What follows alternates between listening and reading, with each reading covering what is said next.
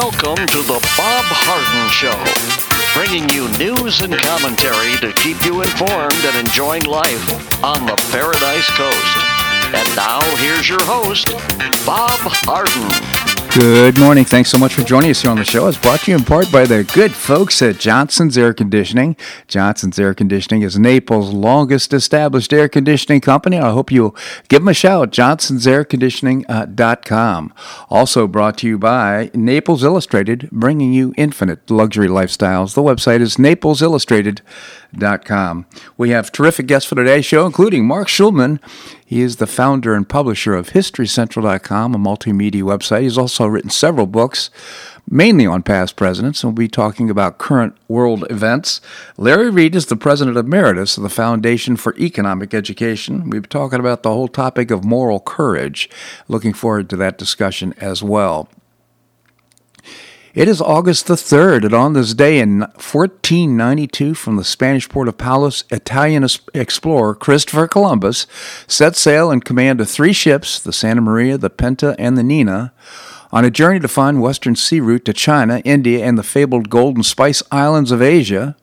On October the 12th, the expedition sighted land, probably Watling Island in the Bahamas, and went ashore the same day, claiming it for Spain. Later that month, Columbus sighted Cuba, which he thought was mainland China, and in December, the expedition landed on Hispaniola, which Columbus thought might be Japan. He established a small colony there with 39 of his men. The explorer returned to Spain with gold, spices, and Indian captives. In March 1493, he was received with the highest honors of the Spanish court. He was the first European to explore the Americas since the Vikings set up colonies in Greenland and Newfoundland in the 10th century. During his lifetime, Columbus led a total of 4 expeditions to the New World, discovering various Caribbean islands and the Gulf of Mexico and the South and Central American mainland, but never accomplished his original goal, a western ocean route to the great cities of Asia. He died in Spain in 1506 without realizing the great scope of what he did achieve. He had discovered for Europe the New World, which riches over the next century would help make Spain the wealthiest and most powerful nation on earth. Set sail on this day in 1492. I don't know if you saw 60 Minutes last night, but they did a piece on the letters that Columbus wrote about his expeditions, and they were the original's gone, copies were made. And the big scandal, of course, is they have been reproduced fakes and the original stolen and sold online. Such an interesting story indeed. Well, let's talk about COVID for a moment. 72 new cases of COVID-19 and no additional deaths in Collier County on Sunday. The cumulative case total is 9,734 out of 59,398 tests. And its total COVID-related deaths remains at 124. Now, you may recall that, in fact, the head of Robert Redfield, the head of the CDC, said, there is a financial incentive for organizations to exaggerate the number of deaths. But the point I'm making is I think it's difficult to trust these numbers. But irrespective, 672 people in Collier County were hospitalized at one point or the other. About 127 remain in the hospital as of yesterday morning.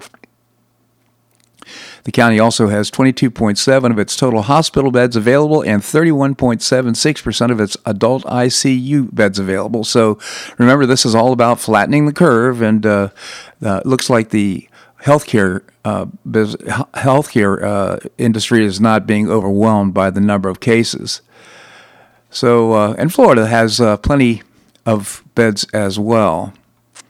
So Florida's seen its reduction in the number of new cases reported. Sweden is one of the very few Western nations that didn't respond to COVID-19 by imposing any lockdowns. Now, they obviously were encouraged to take precautions, and therefore some people wore masks and some people stayed inside if they have compromised immune system. But given the obvious hardship, misery, and death lockdowns bring, Sweden's leader decided it made more sense to just isolate the sick and the elderly. They let the infection burn through the strong and healthy members of the population at its normal rate instead of trying to slow it down and thereby delay the herd immunity. It turns out their COVID numbers are increasingly good, even independent of the fact that they seem to be avoiding the recent spike in cases the lockdown nations are experiencing. Moreover, there are differences in the criteria for counting COVID-19 deaths, which cast a very different light on some of the comparisons being made. Start by considering Sweden's number in isolation. Their COVID fatalities were almost entirely restricted to the elderly. Now, listen to these numbers. 88% were over 70 years of age, and 75% were in nursing homes or elder care. Only 4.5% of the fatalities were under the age of 60. Consider that. It's an amazing statistic. I'm so grateful for Governor DeSantis and his decision-making and leadership, quite frankly. You notice they were really hammering Governor DeSantis in the last few days. We're seeing the curve turn down in Collier County and all over Florida, and all of a sudden the news media is absent crickets when it comes to Governor DeSantis.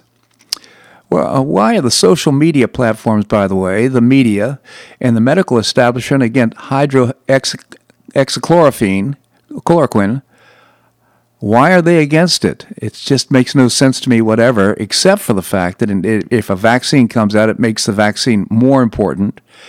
And therapeutics like hydroxychloroquine, I can say this word, I really can, but I don't know, I'm struggling now. Anyhow, it's proven to be, in small doses, a very good preventative type of medicine for people, especially on the front line in healthcare. And I would certainly take it. But apparently, CVS or other outlets were not willing to fill the prescription. Something's going on. I'm not exactly sure what it is, but a lot of doctors are trying to bring attention to it. Right now, we're seeing on social media and, for example, Facebook, they're taking down the videos of doctors who are speaking out for hydroxychloroquine. Let's continue healthy decision-making while living our lives here. Again, I think probably the most important thing is to continue being an attitude of gratitude, smiling, greeting other people in a healthy way. I think a lot of the stuff that we're doing right now is damaging to our health. So grateful to be here on the Paradise Coast when we see what's happening in other parts of the country. The Minneapolis Police Department, which has seen 40 cops resign or be fired in the past 2 months, offered city residents some tips last week on how to deal with the city's recent surge in violent crimes. Some of the examples include on the list, for example, you're not going to say call 911, that's on the list, but carry only items you need and carry less cash. Be prepared to give your cell phone and purse or wallet up. Don't fight with the criminals. Remember, your safety is most important. You'd like to think that law and order is a little bit more important than what we're reading here. This segment of the show brought to you by the good folks at Johnson's Air Conditioning. Johnson's Air Conditioning is Naples' longest established air conditioning company. Visit johnsonsairconditioning.com. Also brought to you by Naples Illustrated, bringing you infinite luxury lifestyles. The website is naplesillustrated.com. Okay, coming up, we're going to visit with Mark Schulman. He's the founder and publisher of HistoryCentral.com. We're going to do that and more right here on The Bob Harden Show on the Bob Harden Broadcasting Network.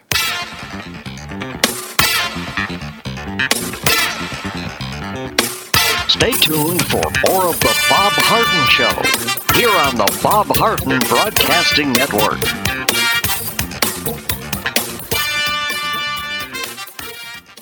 I'm Bob Harden, the host of The Bob Harden Show. One of my favorites for breakfast or lunch is Lulabee's Diner, providing great service, fabulous food, and a rockin' good time. Lulabee's Diner is a throwback to the 60s, complete with great music and a fabulous 60s decor. What I like best is a blend of great food, great value, and terrific service. Most of the friendly waitstaff has been part of Lulabee's for years. I enjoy the great choices for breakfast and lunch, and you'll find the menu has everything and anything to satisfy your taste. Lulabee's offers catering, party platters, lunch boxes, and more. Lulabee's Diner will quickly become one of your favorites for breakfast or lunch. No reservations are needed. Check out the website at lulabees.com and stop by Lulabee's Diner, open from 8 a.m. until 2 p.m. 7 days a week. Lulabee's Diner in the Green Tree Shopping Center at the corner of Immokalee and Airport Pulling Roads. Stop by Lulabee's Diner for fabulous food and for a forever cool rockin' good time.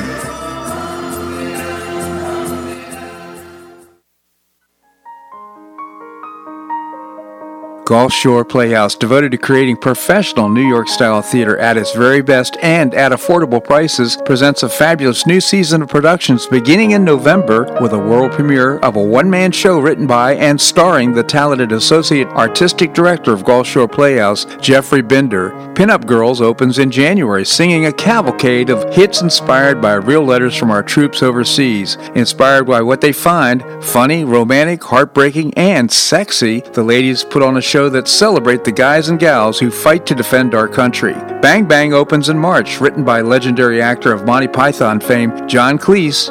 You'll surely be wiping away tears of laughter with this one. William Shakespeare's A Midsummer Night's Dream opens in March. Meddling parents, impetuous young lovers, and cunning fairies collide in Shakespeare's enchanting classic. Another Revolution by Jacqueline Burcher opens in May. You won't want to miss this timely new work about finding hope in one another through the uncertainty of the world around us. What a terrific season of productions. Tickets for this great new season are available now. Tickets start at only $38. Tickets can be purchased by calling the box office at 866-811-4111 or visiting the website gulfshoreplayhouse.org. We'll see you at the show.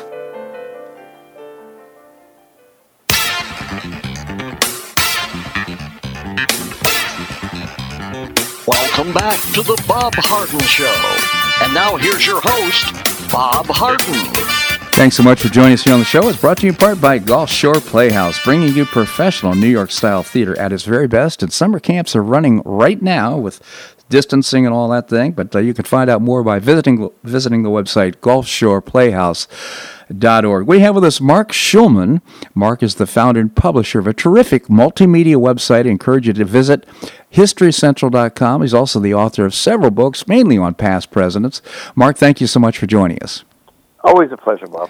So, Mark, this past Saturday, celebrating 9 years broadcasting on the Internet, and you go back those 9 years, plus I think a couple of years before that when I was on the radio. So just really want to point out the fact and thank our listeners for their patronage, and also thank you for being so supportive all these years.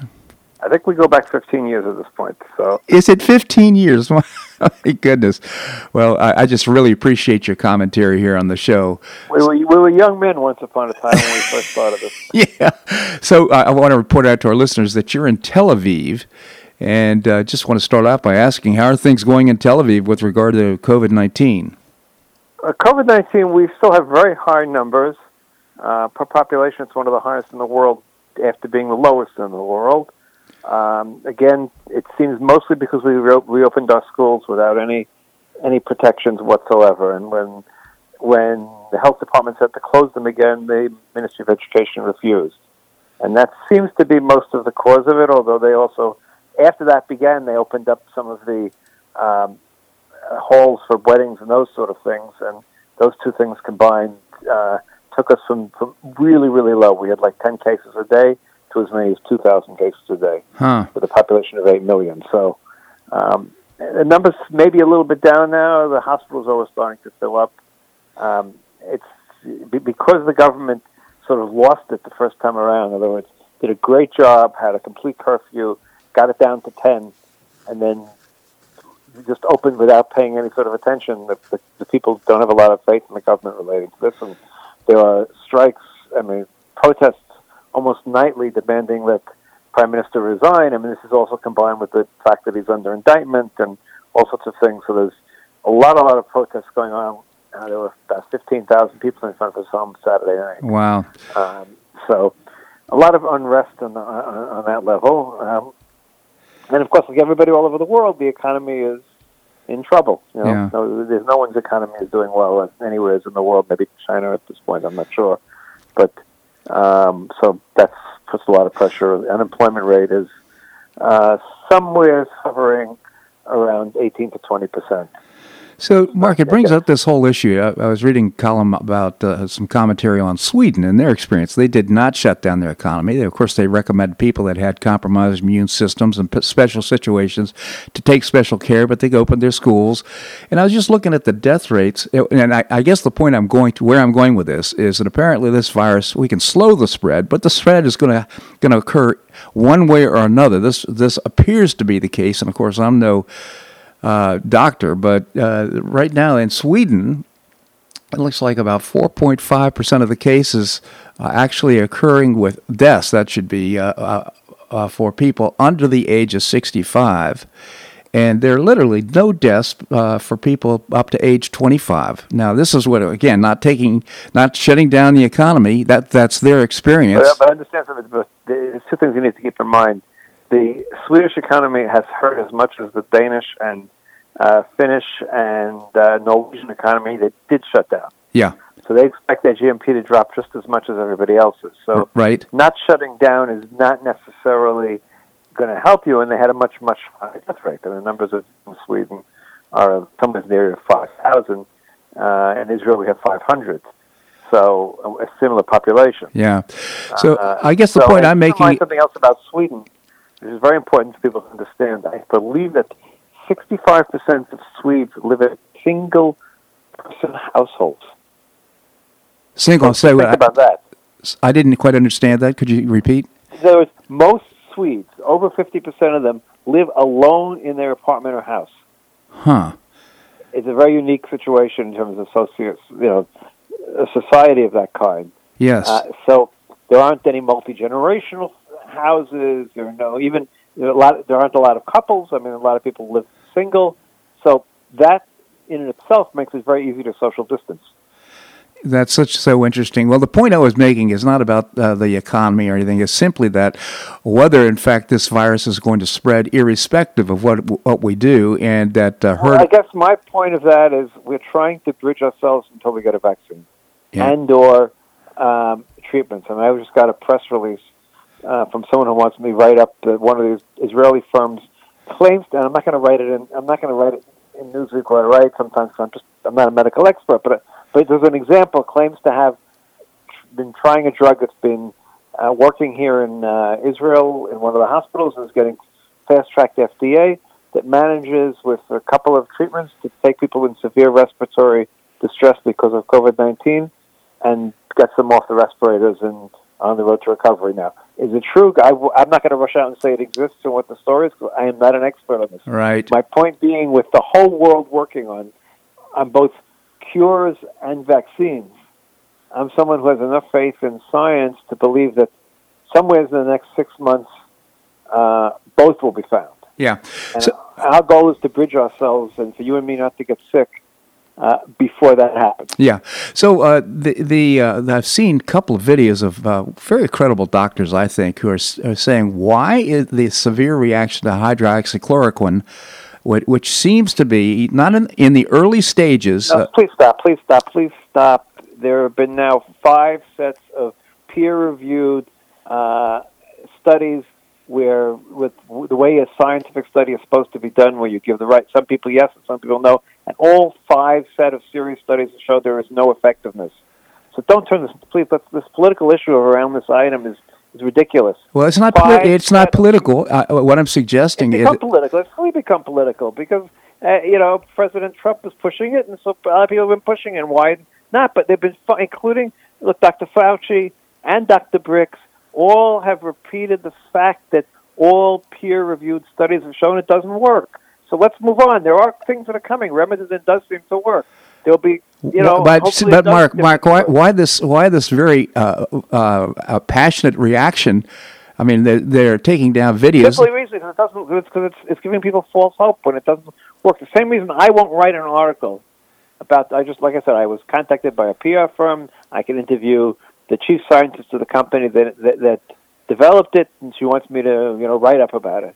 But I'm not willing to write up about it because I don't have the medical background to even pass on this. I sent a copy of this to a friend who's a doctor just to get their reaction, but I'm not going to get involved in this because, again, I do not have the medical background to push something that's may or may not work.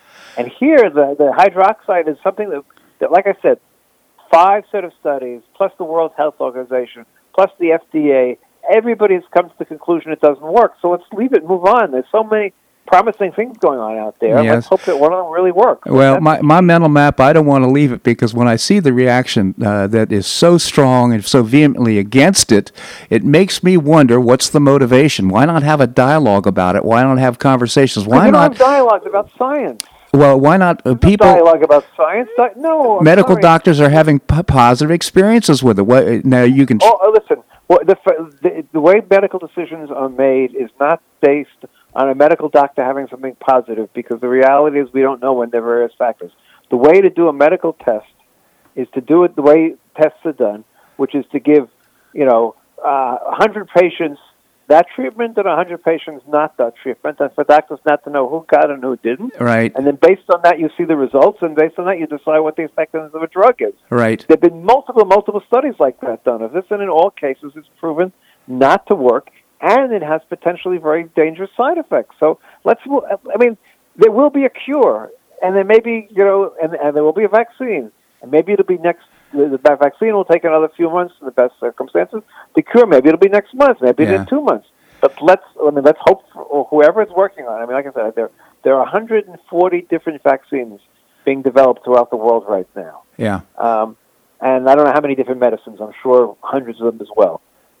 So we all need to get back to our lives, our normal lives. Right. And the only way we're going to be able to do that is twofold: either a vaccine, or a drug that makes it so that once we get it, we just go and take this, go take a pill or get a shot, and that's the end of the story. Yeah. Well, either way, we can go back to our lives. Yeah. So, I just take a look at the pharmaceutical industry, everything that's going on. I just have a lot of suspicions. And while I hear you loud and clear, and I'm not a doctor myself, but all I'm saying is my antenna is up. I'm thinking something's fishy here. This just doesn't look right.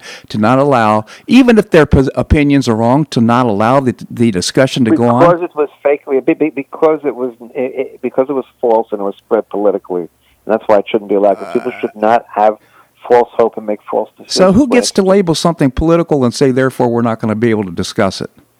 It's not. No, we're not going to discuss. Why we should not be discussing? The only people who should be discussing a drug are the FDA and the other government agencies that deal with drugs. Yeah, we shouldn't be discussing. We're discussing it in this sense, but we shouldn't be saying whether a drug is a good drug or a bad drug. That's what we spent.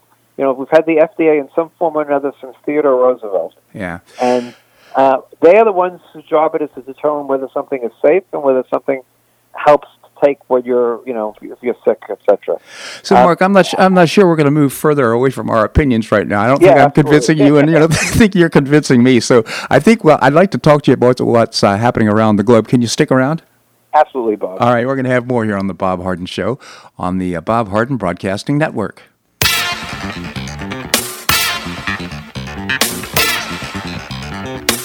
Stay tuned for more of the Bob Harden Show here on the Bob Harden Broadcasting Network.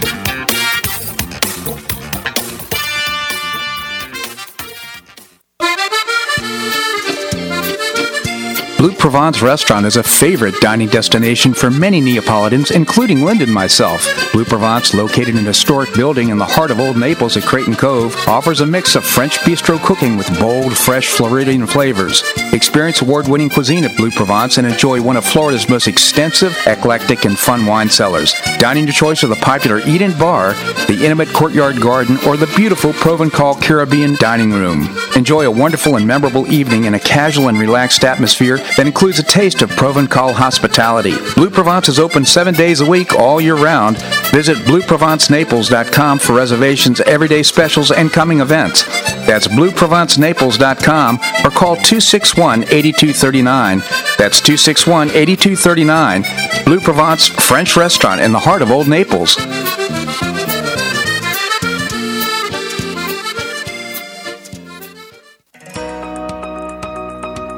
Do you have an extra auto you'd like to donate to charity? Maximize your tax deduction, support your favorite charity, and help a local child in need by calling Naples Auto Donation Center. Naples Auto Donation Center is a not-for-profit licensed car dealer. Just call NADC at 692-9840 and they'll take it from there. You get a properly documented tax deduction for whatever the vehicle actually sells for. Your designated beneficiary charity gets half the profit after fix-up costs, and the net revenue generated by NADC NADC goes to Friends of Foster Children to provide tutoring and other enrichment activities for foster children the government doesn't provide. And NADC is also one of the few places in Collier County that sells inexpensive cars that actually run to folks who would otherwise not be able to afford one. It's a real win-win. Call Naples Auto Donation Center at 692-9840 or visit the website nadckids.com. You'll be glad you did.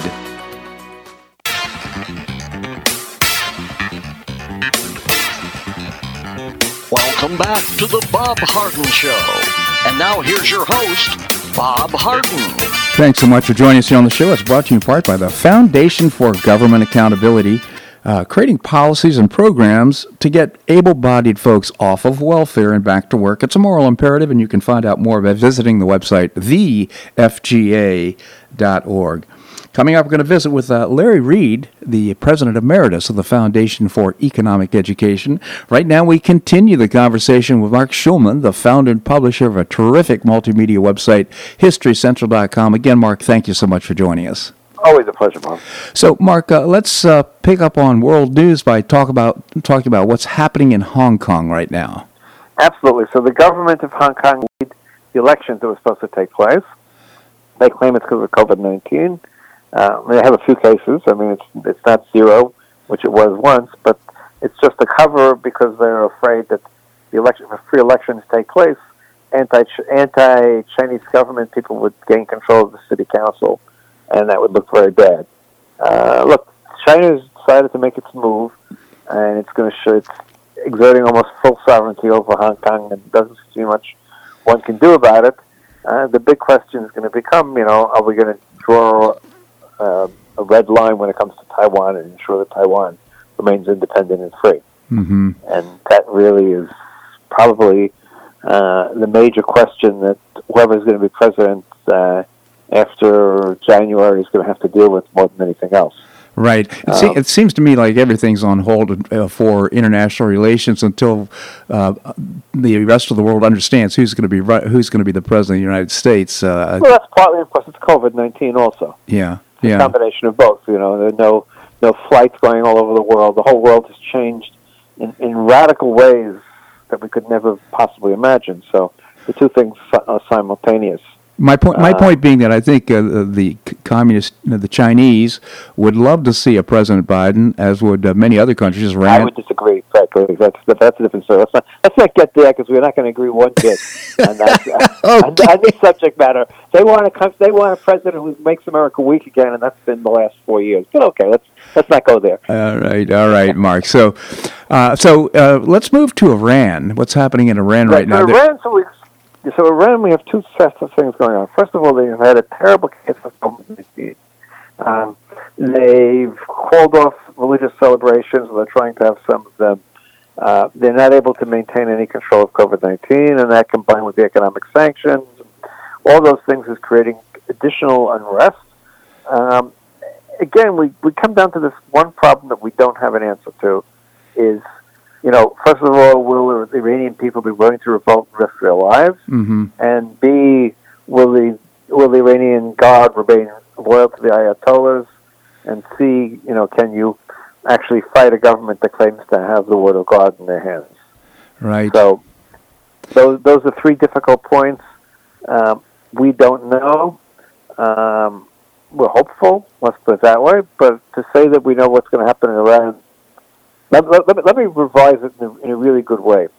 We did not predict in any which way the fall of the Soviet Union. Mm-hmm. No CIA assets, nobody at all came to the conclusion that the Soviet Union was going to fall the way it did. And yet look how quickly it all came tumbling down. And that was the people. I mean, the East German people said enough is enough, and irrespective of threats of violence against them, they stood up for I'm going to call their liberty and broke the wall. Well, down. But it's just much more complicated than that. It crumbled economically. Look, I was in the Soviet Union in 1975, mm-hmm. and I remember getting on a Soviet plane for a domestic flight. And two things struck me in those flights. One is people taking out umbrellas because the water was going to leak from the ceiling. Yeah. And the second time, the pilot saying we have to turn off the air conditioning and the lights because we need all the power in order to take off. So that told me that the Soviet industrial power was not what it was made out to be. Let me put it that way. Well, not only that, but I had the opportunity as a young person to go through Checkpoint Charlie and go into East Germany a little bit and ride around. And it looked like a war zone. And this was probably in 67, 68. It was just the juxtaposition of West Germany and what's going on there versus East Germany. It was just, you had to see it to believe it. Well, absolutely. And that's really what happened. And once the people of West, listen, what happened was, of course, people forget that the Hungarians were the first ones to take down the wall and let people cross from Hungary into Western Europe. Mm-hmm. And so people from all over Eastern Europe were basically traveling to Hungary and then traveling out. Yeah. And so you had this massive exodus that started putting tremendous pressure on all the Eastern European governments. And then it became a domino effect. Yeah, but I guess bringing this full circle, my point being is that the people may at one point say enough is enough, we're not taking anymore. They started these strikes now, and it just makes me wonder where the resistance might occur. And to your point, it could be the Iranian Guard that stands up to the people, but quite frankly, if all the people are in agreement, that's a lot of folks. It is, but we just don't know. Look what happened in Syria. Yeah. I mean, the Syrian government is clearly a minority. The overwhelming majority of the Syrian people oppose the Syrian government, and at least half of them now no longer live in Syria. Yeah. So tragic. Absolutely tragic. Yeah, let's move then to what's happening in Germany or. No, in Germany, the question, and my point in Germany was a decision announced to move U.S. troops out of Germany. Yeah, right. And I have three problems with it. Number one, which no one has even talked about. Do we really want a Germany without American troops there in terms of to be an additional force to, especially with the articles that have come out recently about the rise of neo-Nazism in Germany? So that's one side of the coin. Mm-hmm. The other side of the coin, it makes little strategic sense, frankly, to move the troops to Italy and Great Britain, especially since we spent a lot of money building bases and everything else. And third, the logic also doesn't make any sense at the moment because Germany spends a greater part of their GNP than Italy or Belgium, where we're supposedly moving some troops. Moving troops to Poland, on the other hand, could be an interesting thing.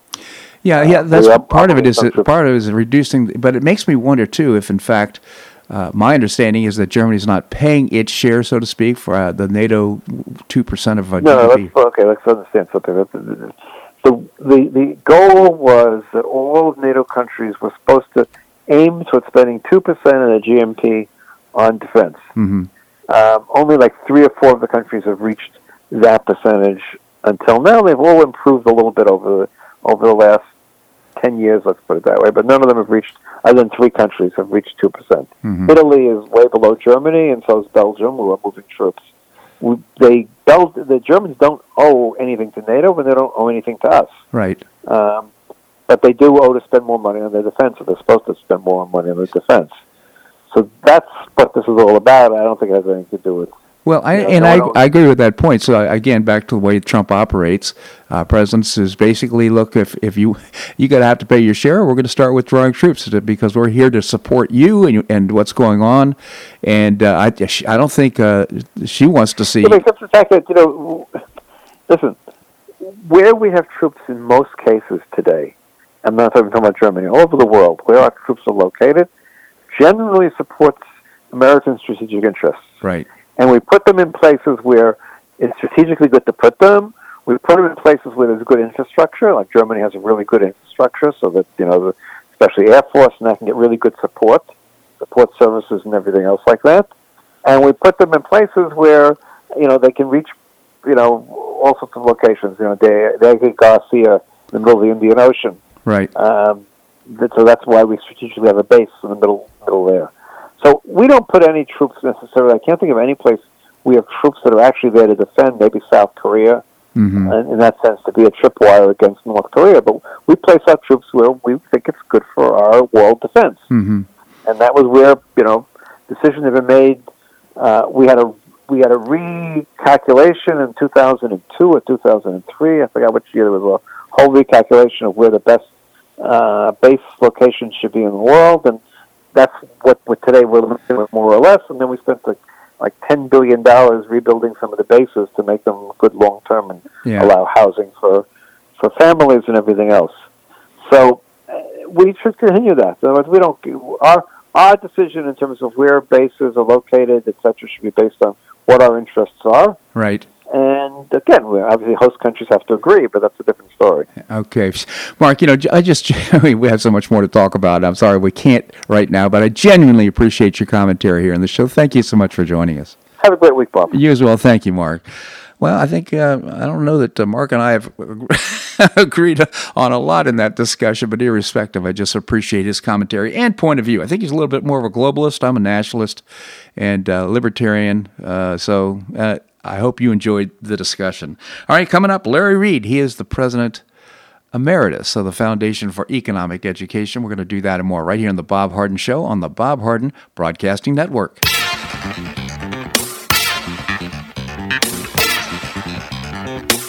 Stay tuned for more of The Bob Harden Show here on the Bob Harden Broadcasting Network.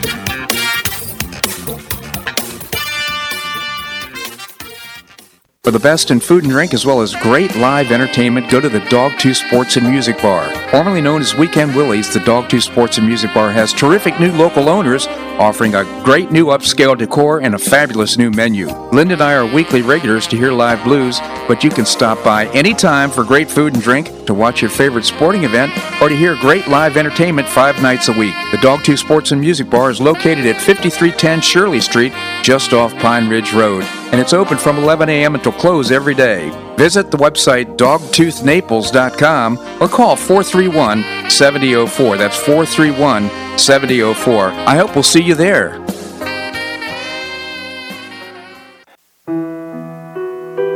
Did you know St. Matthew's House operates the only emergency homeless shelters in Collier County? St. Matthew's House provided more than 500,000 hot meals to those in need last year, and since 2010, 527 men and women have graduated from the St. Matthew's House Justin's Place Addiction Recovery Program. For over 30 years, St. Matthew's House has provided innovative solutions to fight homelessness, hunger, substance abuse, and poverty in Southwest Florida. And you can help St. Matthew's House in this life-transforming work by patronizing the St. Matthew's House thrift stores, Cafe M25, car wash and detailing center, and award-winning catering operations. For more information, visit stmatthewshouse.org. That's stmatthewshouse.org. St. Matthew's House is a 501c3 not-for-profit organization and does not solicit government funding.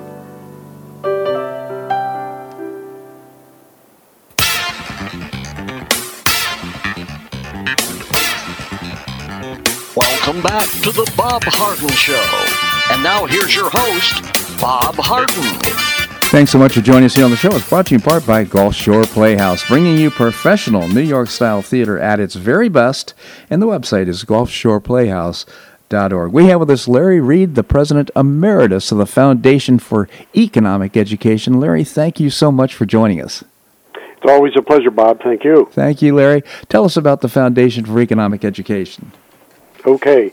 Your listeners can learn more about us by visiting our website, fee.org, and there they will see that our work is focused on high school and college students, and we attempt to inspire and educate them in ideas of individual liberty, free markets, private property, limited government, and personal character. We do that not only through the website, but through programs that we put on campus and in schools all across the country.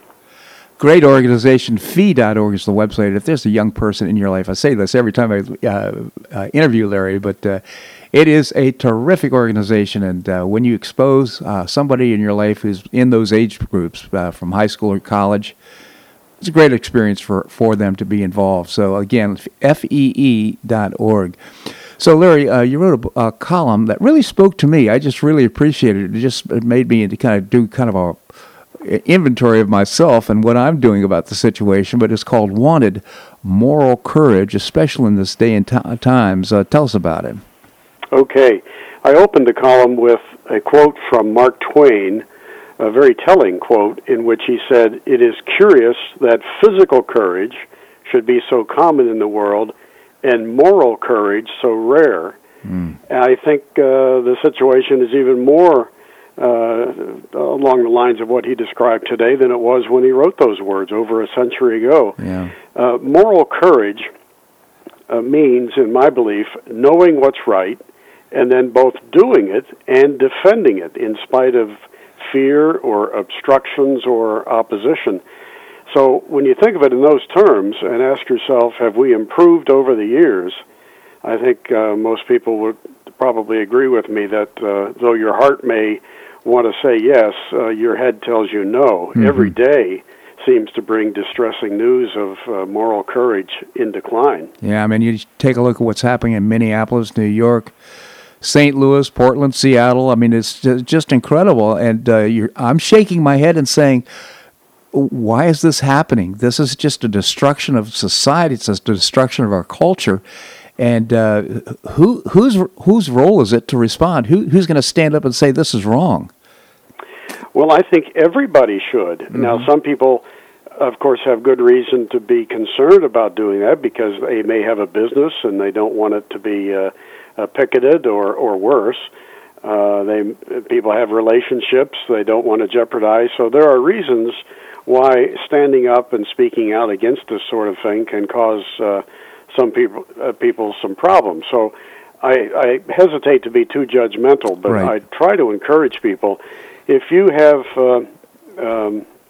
concerns about what you see around you, and you are able to muster the courage to speak out against it and to talk to your kids about it and spread the good word about America instead of all this negativity, well, then by all means do it, because if not, then by default, we'll simply lose this thing eventually to the people in the streets. You're so right. You gave two great examples of a demonstration of the type of courage you're talking about. Shatara Sims, for example, in Kansas City, Missouri, and the high school coach and his team. Maybe you could tell us about those stories. Okay. The example of Shatara Sims is very recent, only a couple of weeks ago. The major media did not give it all that much attention, but she's a struggling single black mother in Kansas City, Missouri. Due to the virus, she lost her job this summer, and a few years ago, she lost her daughter to street violence. And she just did an incredible thing. She had only $7 to her name here a few weeks ago, but when she found a dollar bill on the ground, she bought a lottery ticket with it, won $100, and then amazingly, she donated her entire winnings to help a police officer who had been shot in the head on the 2nd of July. And since, by the way, the police there were so grateful, they've formed a GoFundMe page to help her through this difficult time, and it's raised more than $50,000 for her. But she just felt it was the right thing to do with what little she had. She was appreciative of the way the police handled the case of her daughter a few years ago, and she wanted to give it. Yeah, and as you close the story there, you say goodness begets goodness. It's kind of a pass-it-on thing that occurred here with the GoFundMe page. It's just a very heartening story, and to understand that what she gave, $100, I mean, she had $7 to her name, was an amazing gesture on her part of gratitude for the Kansas City Police. So this is a great story. Now, the other story from Conyers, Georgia, this is just an amazing story. Maybe you could tell us that. Yeah, this goes back about 30 years, but I've told it many, many times. It took place in the town of Conyers, Georgia, not all that far from where I live. And when school officials there discovered that one of their basketball players who had played 45 seconds in the first of the school's 5 postseason games had actually been scholastically ineligible, they returned the state championship trophy that the team had won just a few weeks before. They returned it. If they just kept quiet, probably no one else would ever have known about that minor technicality, and they could have retained the trophy. But to their credit, the team and the town, and disappointed though they were, they rallied behind the school's decision. And the coach said something quite remarkable. He said, "We didn't know he was ineligible at the time, but you've got to do what's honest and right and what the rules say. I told my team that people forget the scores of the games. They don't ever forget what you're made of. What a fantastic lesson in character." What an object lesson, not only for all those young people on the team, it's just a way to, that's a lesson I'm sure is just embedded in their minds forever to do the right thing, but also for members of the town, for the school system. Everybody, I think, was impacted by that decision. That's right. Again, goodness begets goodness. An example of moral courage, it can be very contagious. Indeed it is. Again, the Foundation for Economic Education, please visit FEE.org, FEE.org. And Larry, I just genuinely appreciate your commentary here in the show, encouraging us all to demonstrate the courage, moral courage. Thank you so much for joining us. Thank you, Bob. My pleasure indeed. All right, we're going to have more here on the Bob Harden Show on the, I've got to change my commercial break, on the Bob Harden Broadcasting Network.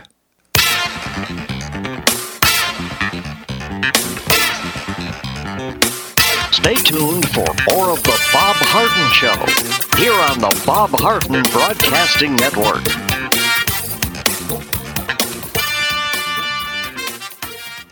Do you or a family member suffer from chronic pain in your knees, hips, or shoulders? Joint pain can be a nagging and serious problem requiring expert and compassionate care. I know I'm Bob Harden, the host of The Bob Harden Show. Until 2006, I was suffering debilitating pain and deformity in my knees. I couldn't enjoy biking or golf or even sleep without chronic pain as a constant companion. Thanks to Dr. George Markovich and the professional staff at the Institute for Orthopedic Surgery and Sports Medicine, my pain is gone and I'm back to doing the activities I enjoy with no pain. I have a lifestyle I could only imagine prior to knee surgery, and you can too.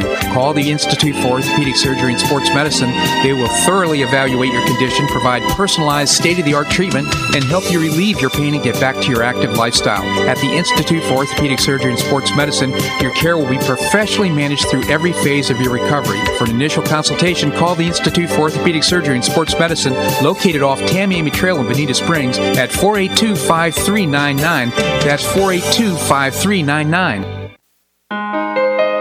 You listen to The Bob Harden Show, so why not market your company to our loyal listeners? Ads are played live on each show and then archived so listeners can hear the show and your ad at their convenience. Each advertising package includes a banner on bobharden.com with a link to your website at no extra charge. Join Lulabee's Diner, Johnson's Air Conditioning, Blue Provence, and many others who advertise on the show. Call me at 598-3889, that's 598-3889, or send an email to bobharden@hotmail.com to design an ad program that's just right for your business and your budget. You'll be pleasantly surprised at the cost and the value. Several advertisers have been with me for years. Find out why by calling 598-3889 or send me an email to bobharden@hotmail.com. You'll be glad you did.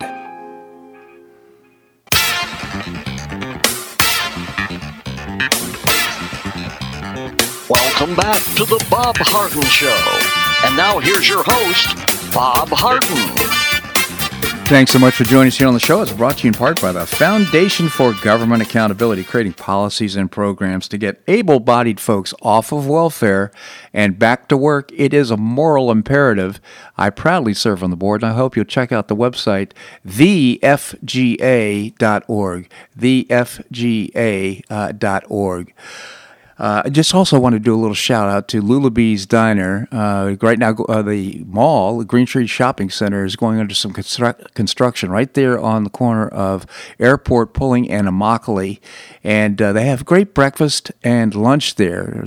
They support St. Matthew's House, Lulabee's Diner, and Jerry Holacek and her staff. So I hope you go by and try Lulabee's Diner on the corner on Green Tree Shopping Center in the corner of Immokalee and Airport Pulling. We talked a little bit about the Minneapolis situation and how the Minneapolis City Council has now been one of the most vocal critics of police in the country. Now get this, I wanted to make sure we covered this. Lisa Bender, the president of the council, made eyebrow-raising comments in June during an interview on CNN. She said that calling the police when your home is broken into comes from a place of privilege. Can you believe that? She actually said that. I'm not kidding. Calling the police Calling 911 comes from a place of privilege. The paper, citing an unnamed source, said the department is funded to have 888 officers, but could see about one-third of the force leave by the end of the year. So sad. The one thing you expect from your government is to protect you from internal and external predators. So the one reason that the city council has to be there is to make sure that the city's citizens' property and their person, they're safe. And right now they're abandoning that important requirement and obligation to the public because they want to be, I don't know, woke or whatever it might be. Just, it's a shame to see this happening, not only here, but also in cities, I'm going to say Democrat-led cities with elected officials who are Democrats around the country. It's just really sad. By the way, Isaias, I think I'm saying that correctly, is that hurricane has been downgraded from a hurricane, but is still a powerful tropical storm. It gathered some strength as it progressed northwestward just east of the central coast of Florida on Sunday, packing with strong winds and rain. I talked to my brother, and he called in and said, "Are you prepared for the hurricane?" I looked out the window, and my goodness, it was some clouds, but some blue sky. Talked to my sister, who lives in Miami, and she said they had just a few sprinkles, some clouds, and a little bit of rain, not much. But apparently about 15 miles north, it hit there and created a lot of havoc, a lot of rain. Of course, the winds were only, I think, 60, 70 miles an hour, but irrespective, that could be pretty damaging.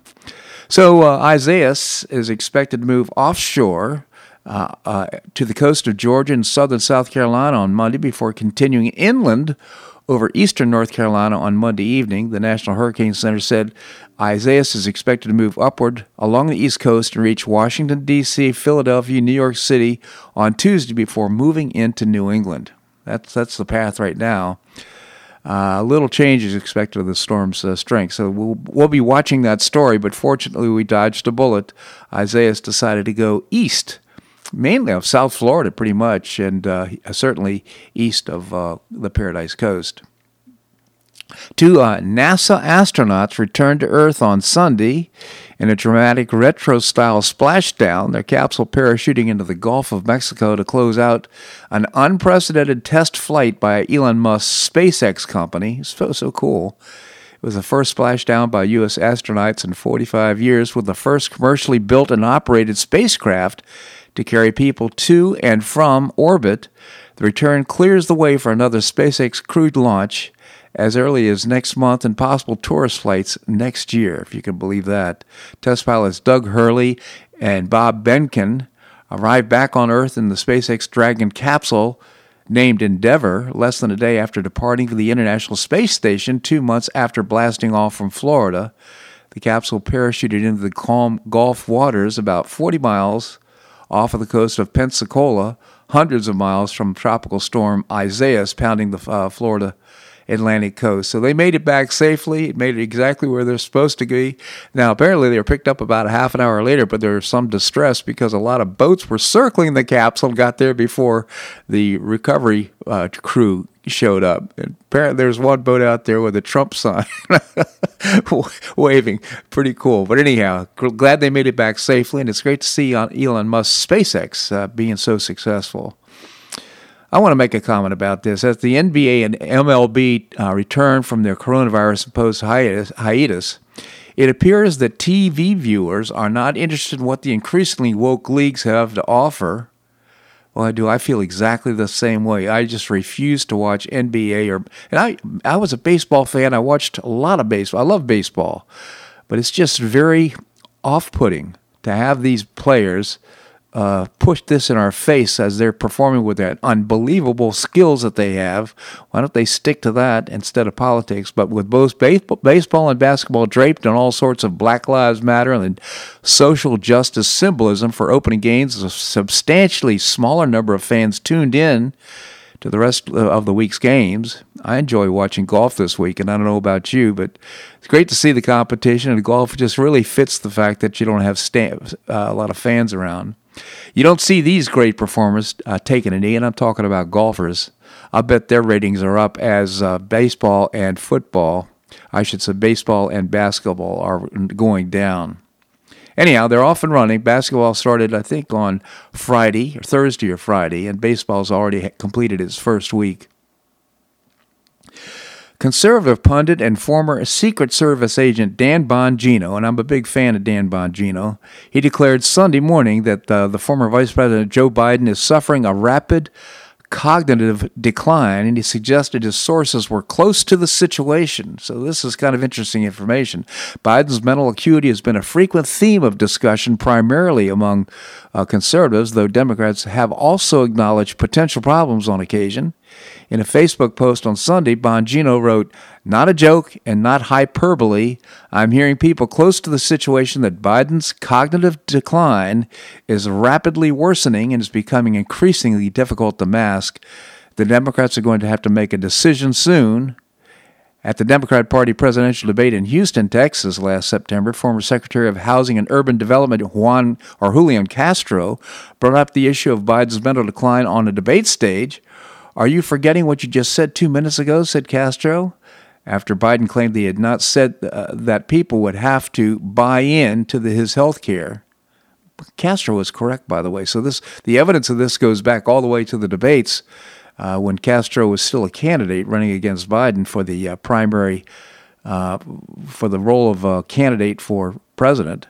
Though Castro later told Breitbart News that he had not meant his remark to be in precisely that way, Senator Cory Booker seemed to echo his criticisms of Biden in post-debate interviews, saying he did not know whether the former vice president had the stamina to run a fully competitive presidential campaign. President Trump has referred to Biden throughout the campaign as Sleepy Joe Biden. What, those names just stick, don't they? It's unbelievable. And by the way, President Donald Trump surged past Sleepy Joe in the latest monthly Democracy Institute Sunday Express poll on the economy. Trump polled at 48% and Biden polls at 46% in the latest monthly poll. It's kind of amazing because you think the sampling of the polls usually favors Democrats. So I would expect that Trump has his own polls and they know exactly where he stands. But even these polls that are probably slanted toward the Democrats show Trump in the lead. More importantly, President Trump leads Joe Biden 48 to 43% in swing states like Florida, Iowa, Michigan, Minnesota, Pennsylvania, and Wisconsin. That's a big deal. Finally, in this segment, I just want to point out that President Trump told suburban voters in a tweet on Wednesday they'll no longer be bothered or financially hurt by having low-income housing in their neighborhood after his administration revoked an Obama-era housing rule. Now, this is a big deal. The Affirmatively Furthering Fair Housing, or the AFFH rule, was designed to eliminate racial disparities in housing by telling jurisdictions like your neighborhood and my neighborhood that to receive housing funds, they must assess patterns of housing discrimination and come up with a plan to diminish them. And so he says, "I'm happy to inform all people living in their suburban lifestyle dream that you'll no longer be bothered or financially hurt by having low-income housing built in your neighborhood," he tweeted. And I'm not kidding. This is exactly what they had in mind, is to build low-income housing in neighborhoods around the country. This would override, I think, the points of view of perhaps or there would be, certainly it would go to court with the Collier County Commissioners, for example, but to have the will of the federal government posed on our local neighborhoods, well, the housing prices would crash, quite frankly, I think. So I'm so happy that the president has made this decision. It is a good decision. Well, that's a wrap here on today's show. I hope you enjoyed it. I certainly did. Jim McTagg was unable to join us just because of a little family emergency, but I understand I got an email that he's going to be okay, so that's why he wasn't on today. I hope you'll join us tomorrow. We'll have Kathleen Pasadomo, our state senator, on. We'll visit with Boone Mortensen. Also, Seton Motley is the founder of President of Less Government. We'll look forward to hear from him as well. I always enjoy your emails. Got a really great one on this oxychloroquine thing from one of our listeners. So I do appreciate what you're sending me. You can send me an email at bobharden@hotmail.com. You can also ask to get on the email that I send out after each show. Again, bobharden@hotmail.com. I hope you make it a great day on the Paradise Coast or wherever you are. Namaste.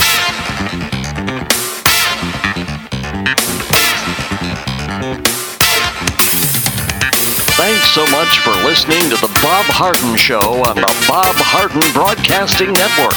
For more information and audio files of previous shows, visit www.bobharden.com.